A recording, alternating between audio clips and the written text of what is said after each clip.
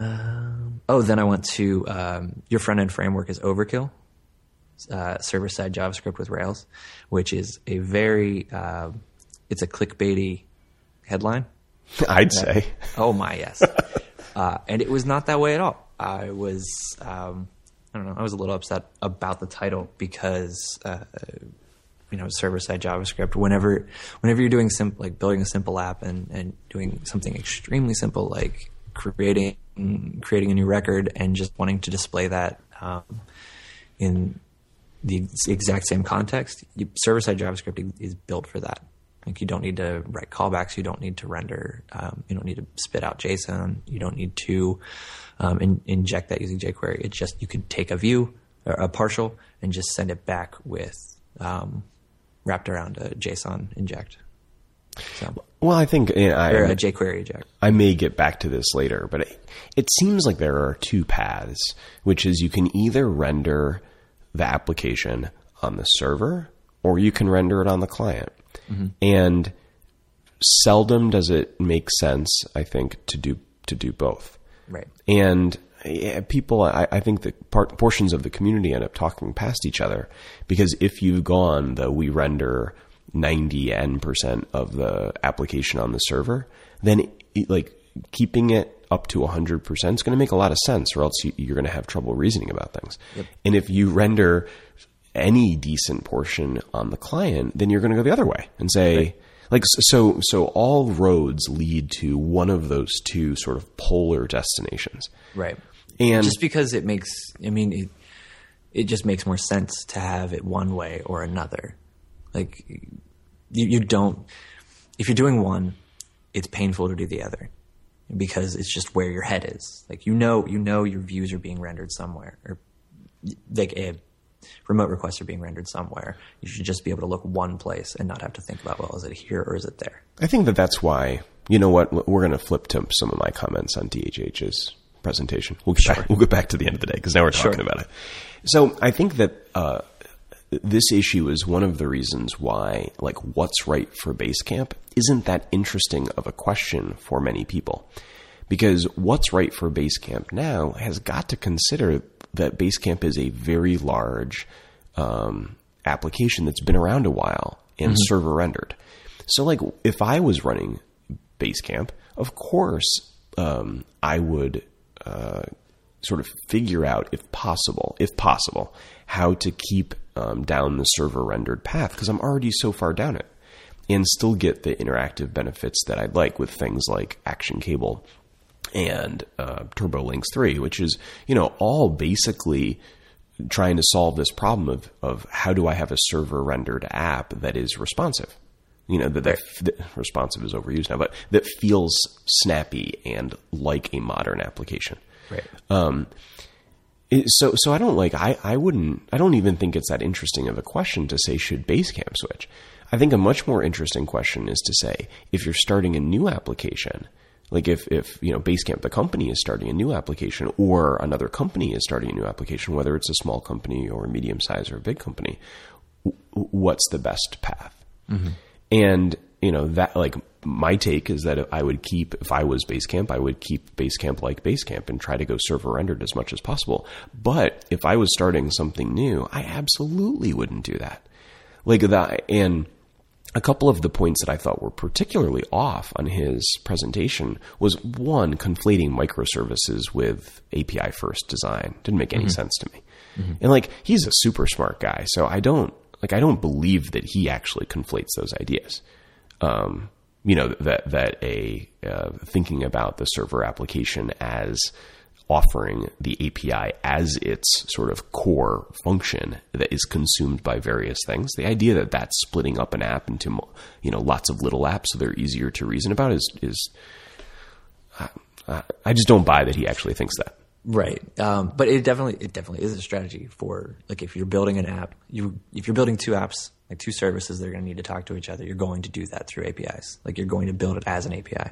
Yeah. So the idea that the server, I think that the contention of the client rendered folks and folks that advocate for API first development is that you'll have many clients. Even a simple app is going to have many clients. And in fact, I think he made this point really strongly in his presentation, which is, table stakes is having, your web and your mobile web and, perhaps a few native clients like iOS, Android, perhaps the Mac, perhaps Windows, and probably sort of third-party integration clients. Mm-hmm.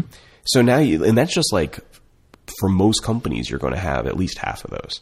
Right. And if you go that way, then building sort of not seeing the API itself as your sort of core, the core responsibility of your server that you build around, and instead saying that seeing it that way is sort of prematurely optimizing around microservices, I found so frustrating.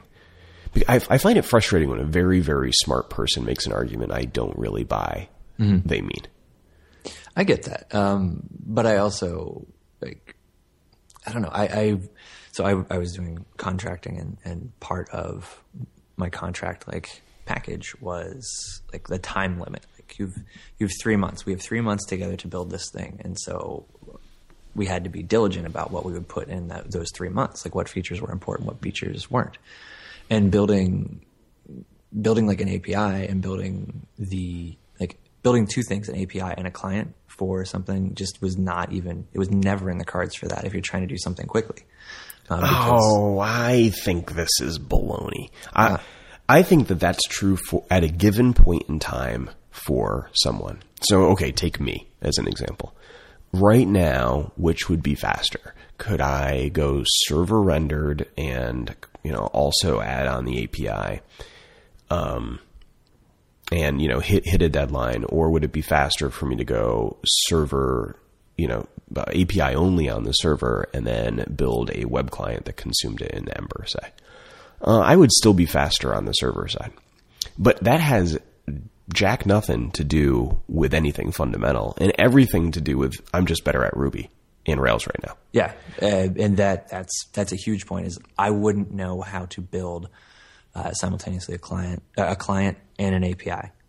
But that's just the limitations of us right now. It is. In a year? Yeah, but I mean, this is like when people are like, I'm too old to learn something new. I just, I'm not buying that. So, for example, in a year, if someone that had whatever skills they have, say like my skills and aptitude, if I say, okay, the client rendered application and API first development on the server, assuming multiple clients for it, is the right path, and I'm just going to force myself to get as good at Ember and JavaScript as I am with Ruby and Rails, and then separate the responsibilities accordingly. In a year, I am positive I would not be slower going server for the API and then client for the rendering of the application. I'm positive. Sure. So, okay, that is an argument made for someone who does not know how to do that. Then, that is my argument right now. Is that's why I would not spin up an API thing, and that's fine. Where am I going with this? Where am I going with this? Right? Yeah, but I mean, this is so. Keep in mind that the argument that I think that he was making, that you're repeating, this came from the guy that decided to, from scratch, build a framework because he wanted to use Ruby. In other words, there was a point in his development life, in David's development life, where he made extreme choices, like life-altering extreme choices, just so he could write Ruby that we've all benefited from, right? So, yay. But the idea that there may be an upfront investment required to get what you want long run, is sort of baked into his story. He made this massive investment so he could write Ruby. I'm just saying, what if there are other goals outside of I want to write Ruby all day? Sure. What if what's right for the application and for what's right technically doesn't align with I want to write Ruby all day? Because I'd much rather write Ruby all day than JavaScript. But that doesn't mean that I won't take a look at answers that may have me writing JavaScript. Sure. And another thing here is the apps that I've built are certainly going to be different than the apps that you've built. So I am used to reaching for different tools to solve different problems. So the like the idea of API first development doesn't necessarily apply, because most of the things that I've built are like document, like they're much closer to Basecamp. I also think this is total baloney. Oh, right. This is going to be I think this is total baloney episode. Yeah. I think that when there are many sort of oft repeated expressions around this sort of thing, but like when you have a hammer, things look like a nail, and when what you know how to do is build applications that are server rendered and therefore feel static, then you can many things. I'd argue most things can fit into that paradigm. I mean, take just as an example, take what's the name of Basecamp's chat app, Campfire. I mean, they even fit Campfire into that mode through 3-second polling. Where no one would actually think that server rendered with a tiny bit of JavaScript sprinkled in to poll every 3 seconds is the right way to do a chat application. I mean, do you think that's how Slack does it? No, that's the wrong way to do that. Of course it is. It's absolutely the wrong way to do that. So I think this idea that most applications, including those that Basecamp have built, are somehow sort of fundamentally different than they're document centric and not application like, and therefore more suited for server rendering, I just think is baloney. I just don't think it's true. Like, well, I mean, and in fact, I don't think that the push towards Action Cable in JavaScript 3, Turbo Links 3, sort of it makes that point. Like, they've long ago accepted the fact that their applications aren't document centric. That's why those features exist. Right. And to make it appear, like with Turbo Links, to make it appear as if it is just a constantly moving application. But I mean, I would never build like a blog, a client side blog application. Like I would never build, like, separate those two things. Okay. Why? Because I don't need to.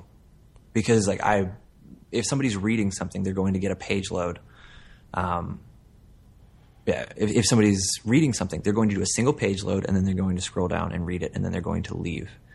The user doesn't need to keep, like, as much as we want them to keep clicking around. They're going to come to the page, read something once, and then leave. Okay, so let me, for what it's worth, I think this is the only strong, the main good argument left. Except within a year, well, let's take Ember because it's the one that I'm more familiar with. Sure. But it'll be true for the others too. So within a year, Ember will support server rendered sort of pre-hydrate, or what do they call it? They call it fast boot as the application, but I'm trying to remember what the technique is called. Well, anyways, the idea is that there's a node server that runs that can take the request for the URL and spit back the sort of pre-rendered HTML, and then the JavaScript comes second, and then over the next n seconds, 1 to 2 to 5 seconds, whatever it is, then the app gets wired up. So in other words, the experience would be identical between server rendered and client rendered, because when you went to the URL, you get back the page that's the HTML, and then the application gets backfilled in back of it. So that's the way that client rendered apps are going to work soon. It's just so complicated for me. Like from my tiny designer head, that just does not just write HTML and have it sent to the browser and have it render that. Wow. Because that's what it knows. Okay, so let's explore this opinion for a second. Sure. Do you use Sass? When I can. I'm in Rails 2.3 now, so I'm just using CSS. Okay, so, but I would given the opportunity. For anyone listening, that's like, this isn't a great analogy. I know it's not a great analogy. I'm just going with the whole I think this idea that your current tools are simple. There's a difference between familiar and simple. That's my point. Mm-hmm. So, okay, Sass complicates the hell out of things.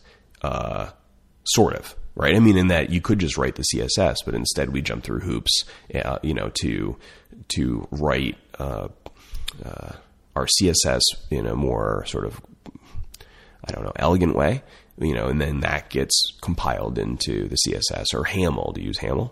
No. Okay. I'm surprised you don't use HAML as a side. It's the same argument where I like being able to see what's being like I like seeing the HTML that I'm writing and having it sent.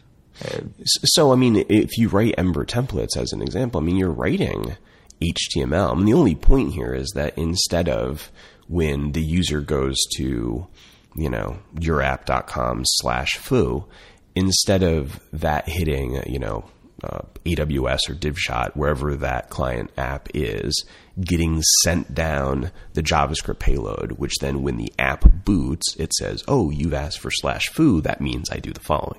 Okay, instead of that, what's happening is that when you go to yourapp.com/foo, it hits a node server, which returns the pre-rendered /foo, and then the JavaScript, and then it wires it up. I mean, it's not that much more complicated. I just don't buy it.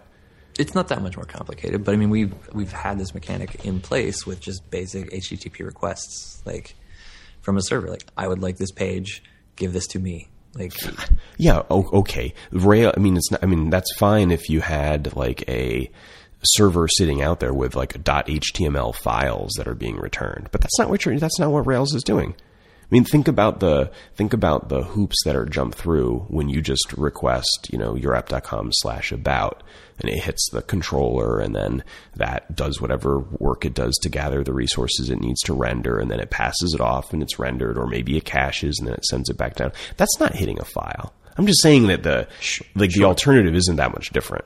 Right. But I don't know, conceptually it's just, it's simpler to me, than I'm building a page and then sending it to you instead of sending you something that builds a page. Does that make sense? Yeah. Well, and in the case of sort of server pre-rendered stuff, it's I'm sending you a page that I rendered and then sending you the application that will handle the rest. Right. I think that I just would want to make the distinction between what's familiar to me and what is simpler. Right. They're not the same ideas. That's fair. Yeah, that's absolutely fair. Because familiar, like you said, with like SAS. SAS is an abstraction on top of, an abstraction. So it's not simple by any means, but it's at least familiar and more concise. CoffeeScript as well. It is not simpler because there's this whole level of abstraction in there that you have to, if things go wrong, you have to still know the original JavaScript and be able to debug that. So it's not simpler. It's just a little bit. It's much less of a cognitive load to write those types of things, and it's familiar. Yeah. Well, I mean, I think that an ultimate Rails example of this sort of idea is CoffeeScript. I think that. I've heard David talk about this, and if his point, I guess, is that he just likes CoffeeScript better. But the idea that's, and I think that some number of people that learned CoffeeScript first would say CoffeeScript is simpler. I think actually a lot of people would say that if that's how they entered JavaScript, right? They were first a Ruby or Rails programmer. They had to do some JavaScript. They went with the default, which is CoffeeScript, and then now that feels simpler to them. Where CoffeeScript is obviously not simpler. No, way more complicated than just using JavaScript in the first place. Yeah, and that's the thing. Maybe it's because I've been in Rails 2.3 for so long, but I'm just much more comfortable writing plain. I say plain JavaScript, but that includes jQuery and all of that. So, yeah, I don't know. Maybe that's an abstraction that I've just decided I don't need anymore. So, well, I think that you've done a good job sort of making this point again and again that things that are familiar to us, and things that are new feel scary. And if you could get what if you could sort of avoid a trade-off feature performance-wise while staying with the thing that you currently use that's familiar and that you like, you would. But I would rather people just say it that way. I'm familiar with it. I don't. If I can figure out how to keep using it, then I'd rather do that as long as the trade-offs aren't too high than instead starting to say that like the alternative is somehow dumb, because that's where like my tolerance starts to go down. Oh, that's wrong. That is a very wrong argument. It's or calling them microservices, which is silly because that's not what it is. Yeah, and I think that should go unsaid, but it also like that kind of makes me sound like a Luddite. Like I don't want to learn something new if I don't have to, which that's not necessarily the case. Like I love learning new things. It's just I don't. I've spent time in front end stuff with like Backbone and Ember and Angular, and it just always felt like I was doing too much work to reinvent something. The traditional request response thing than I needed to. So I think that there is something fundamentally like my theory, and I'm like still working on it, is that the reason that this topic gets quite fiery is that I actually think that this is religious, like server rendered versus client rendered. In that, like, I think one way you could define religion as something that cannot coexist with another thing that serves a similar purpose. Sure, and not in like a blind like faith dedication. It's more of like a mutually exclusive kind of thing. Yeah, and I think that most, of course, there are examples of ecumenicalism, which is religions getting along, but that's people getting along and getting along. Sure. The religion itself does not get along. Right. It's like every religion has in its definition, there is only me. Right. And I think that server rendered versus client rendered basically has there is only me. There is only one God and I am him in it. Right. And that's not to say that one is better than the other, like is, Christianity superior to Islam. That's actually not the question. That is a question, I think, actually, but the reason that they can't get along, is, can't see eye to eye, isn't because one is better than the other. It's because that there's no room for both. Right. They are mutually exclusive. Yeah, and I think that server rendered and client rendered is that, right? It is mutually exclusive, and I find the contortions that the community goes through where, like, David gets up on stage and sort of, simultaneously slams the alternative, but says, but hey, I want the tent to be as big as possible. I think that that's good, right? I'd rather he say, I want the tent to be as big as possible, and I'd rather having -- API in Rails 5. So I think that those are good things. But what I don't like is that the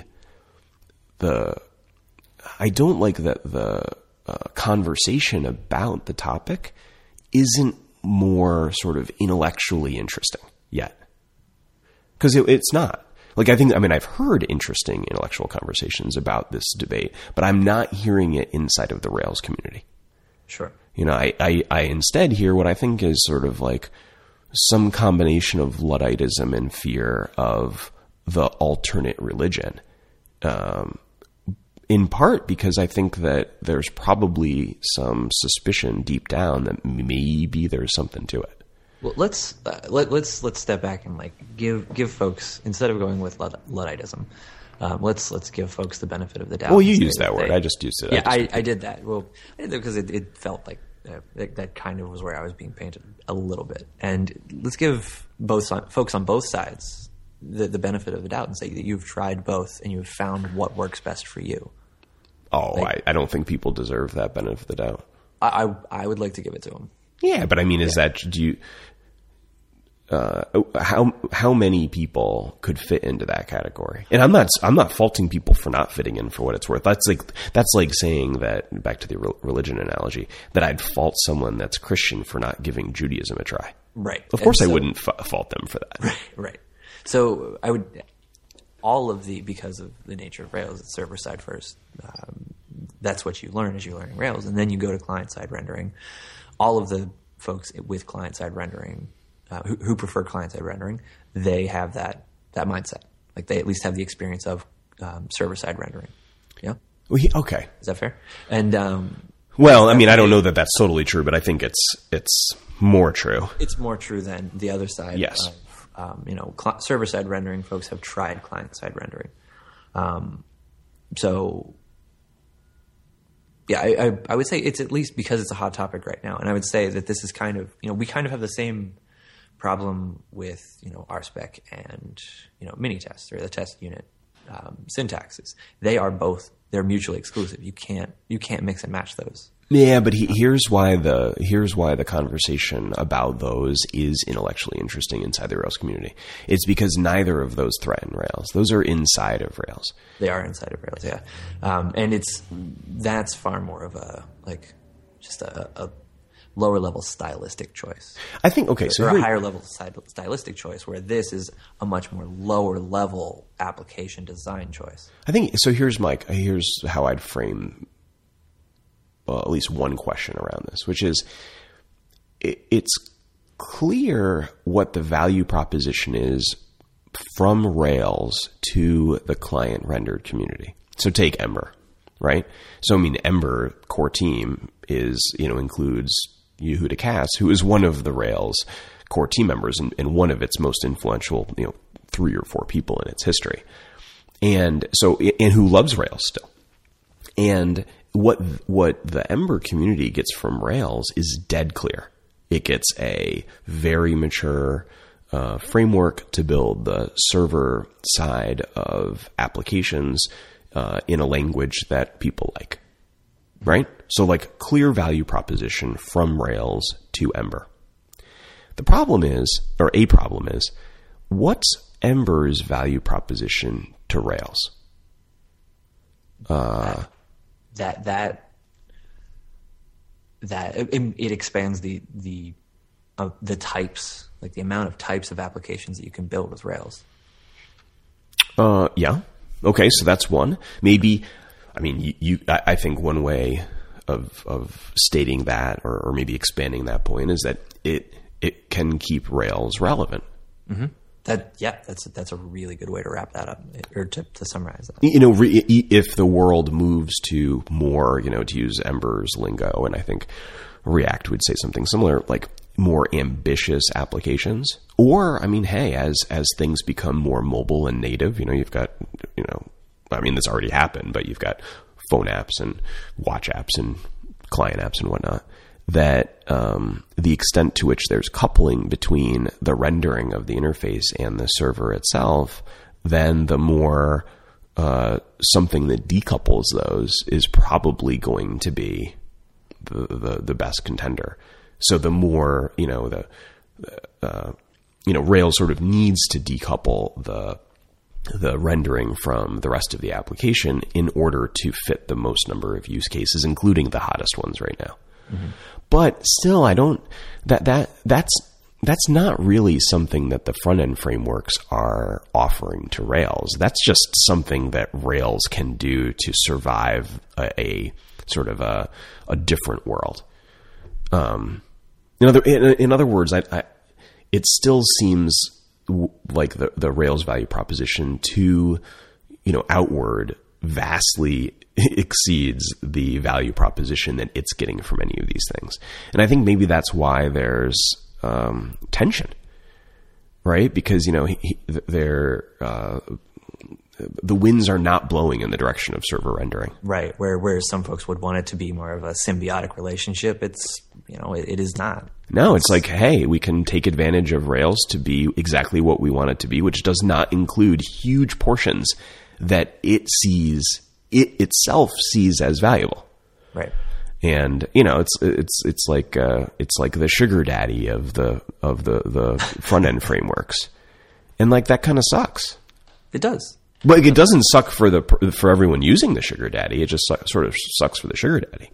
Mm-hmm. Except, hey, at least he's, wanted around. Yeah.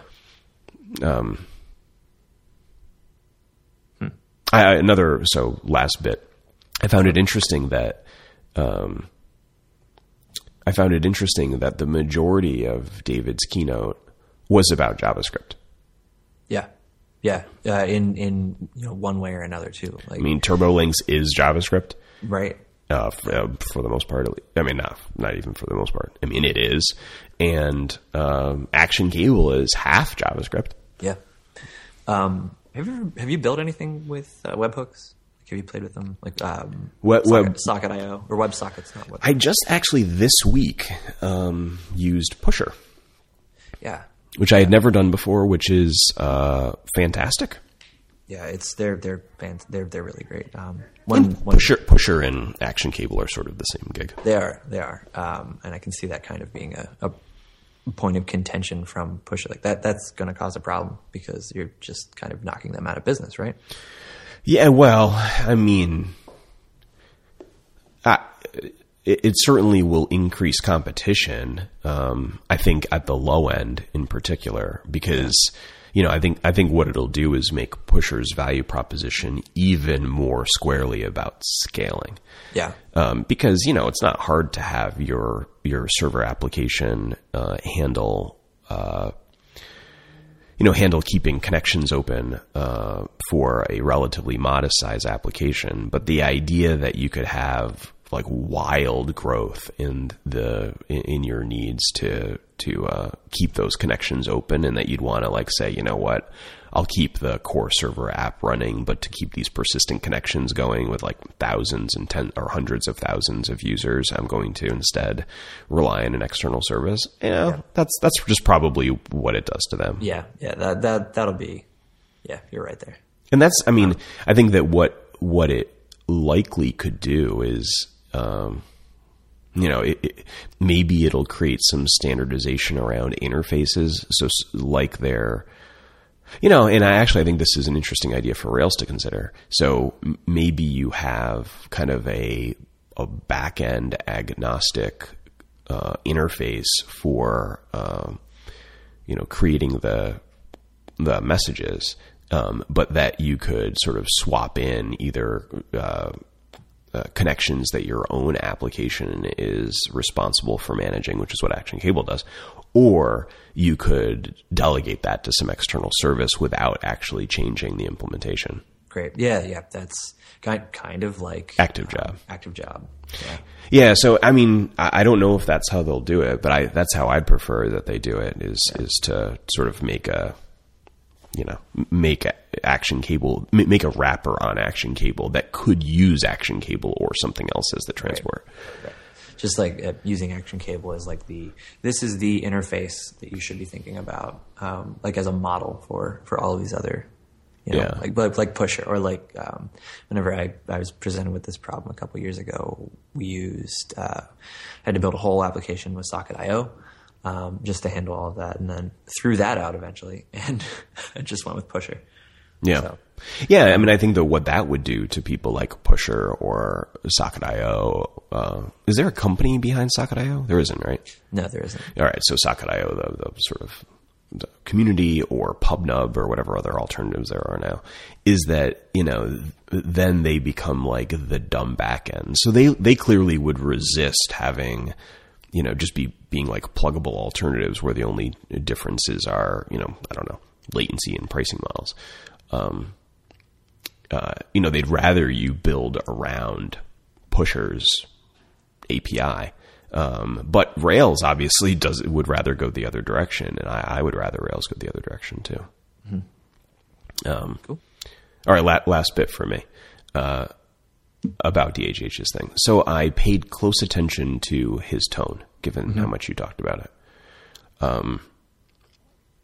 I kind of think you graded on a curve, but I definitely did, but fairly. Yeah. I mean, what was quite obvious is that he was trying, and that's worth something. Yeah, you got to give him points for effort, and also there was that moment where he just stopped and walked you through the process of him trying to think of a better way to say whatever he was about to say. So I appreciated that. Yeah, I thought he was trying, and I mean you've seen it on Twitter since and probably beforehand, where he says things that are sort of in his typical style, and then he'll follow it up with emoji. I really want to be inclusive, emoji, And I kind of appreciate it. I think the way that I translate all of his comments like that is like, hey, I know that I am like sort of incapable of being that guy that actually embraces other people's ideas. Like, I'm incapable of doing it, but know that I actually, of expressing that idea at least. But just know that I will not make decisions that aren't inclusive. Right. So pardon the style. Like, that's how I hear those comments. Yeah, I will agree with that. So, I appreciated it. Definitely. And again, it was very tough to hear. So like the parts that I like picked up on whenever he was talking were very like, I wanted them to. It was a little victory for me too, because I was like, oh, I understood what you said, and I can kind of see your side over here. So I appreciated that. But there wasn't nearly as much of that as like the panel. But yeah, I was happy with his tone, especially comparing against last year. Yeah. What's in my backpack for the zombie apocalypse didn't work for me, but I'm just going to say whatever on that. Like, yeah, zombie. It was a very long metaphor, but I got it.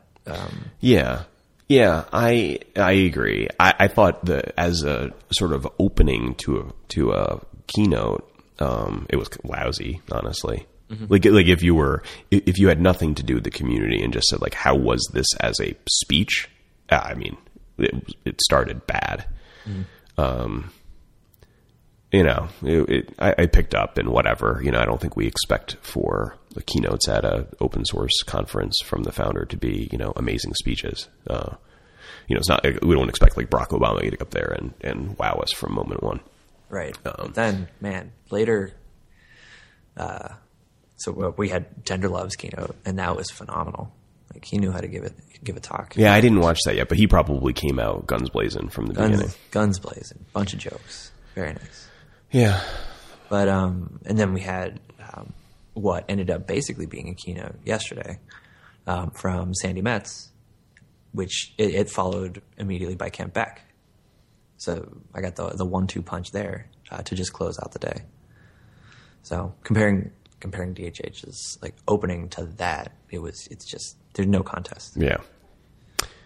Well, I mean, I think there's literally no contest. I mean, he's always in that spot, so he can get up and give a lousy opening, and it fundamentally won't change whether he gives it next year. Whereas if any of the other people you mentioned weren't who they are presentation wise, then they would not have that spot again.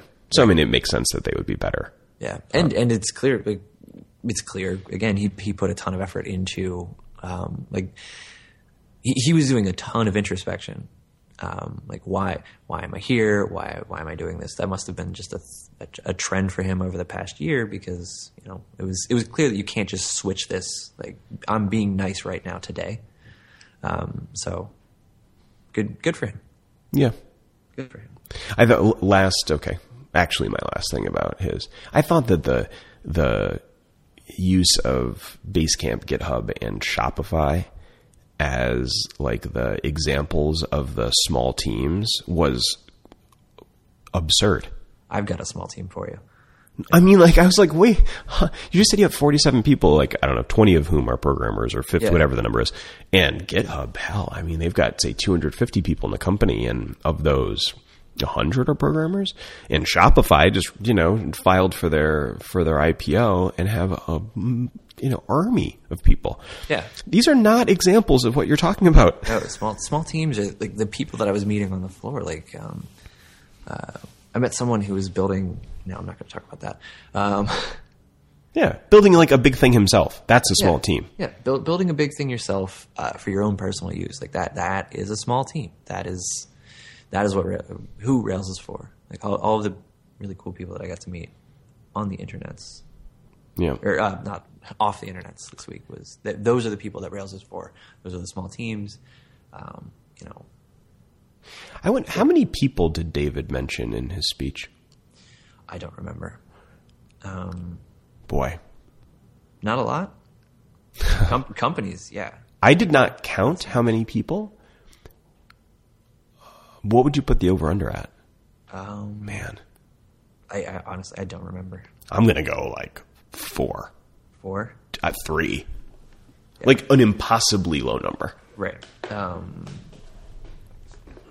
Yeah, you know what? I'll fault his presentation for that. All right. I'm trying to think of, like, I'm trying to compare that to other. Oh, heck. I mean, have you watched, okay, I have no authority to do this, but I'm going to attempt to give you homework, which is, have you watched the RailsConf keynote from this year? I have not. Okay. If I promise you that you'll enjoy the experience, will you do it? Oh, sure. Okay. You will be fascinated by the RailsConf keynote. All right. And when you compare and contrast it, which was done by Tom Dale and Yehuda Katz, with David's keynote, oh my goodness, are they different?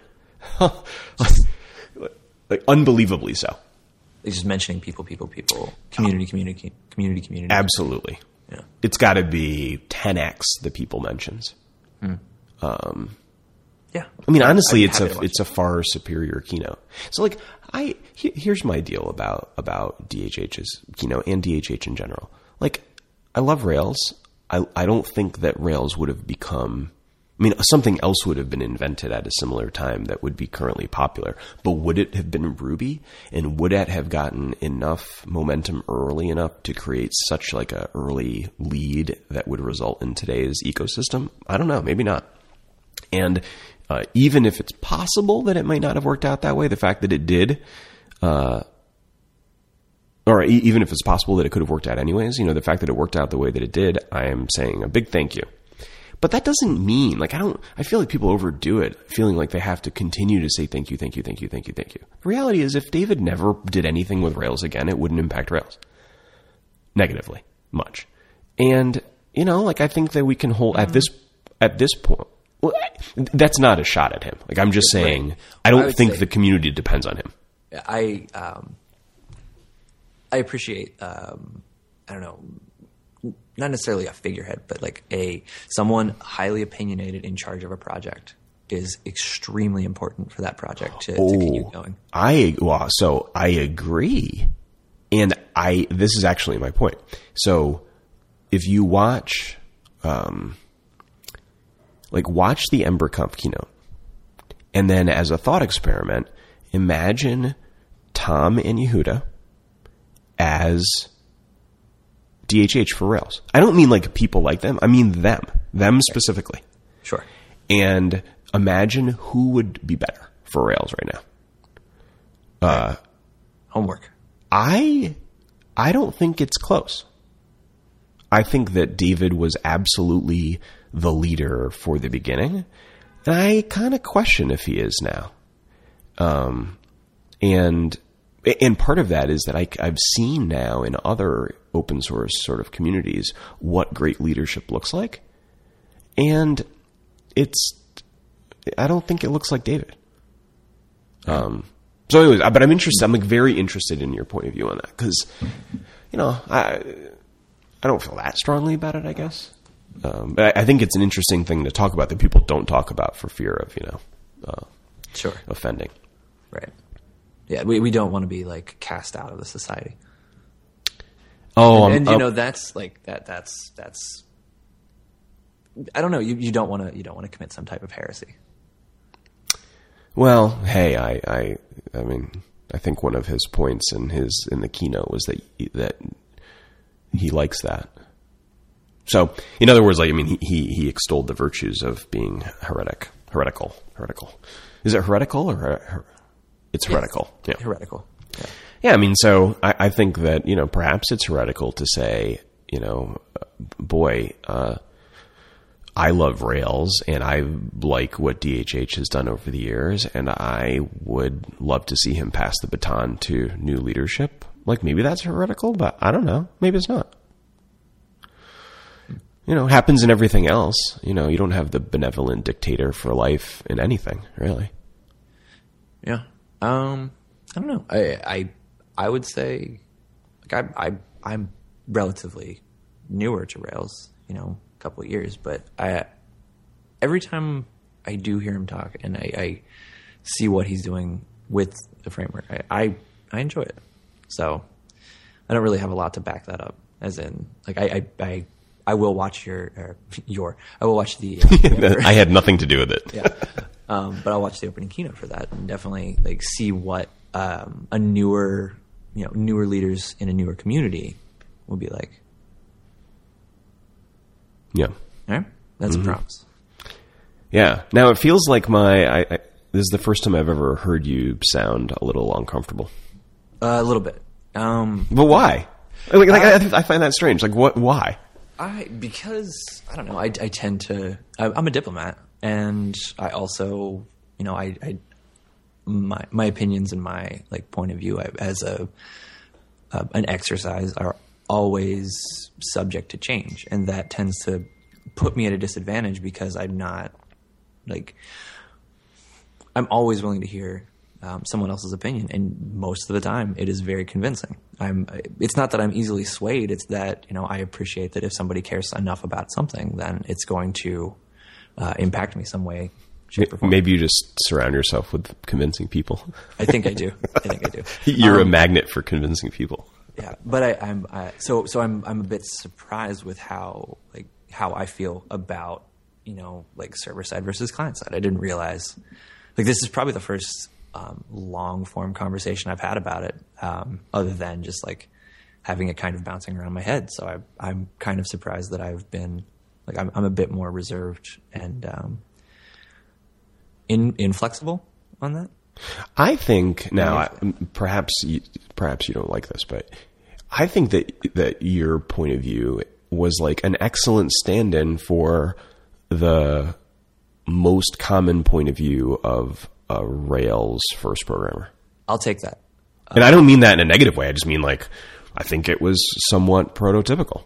And I absolutely don't take offense to that, because that is it's a tool set. And I tend to think about, I don't know, maybe I'm thinking about more of what I'm going to be building than how I'm going to be building, for better or for worse.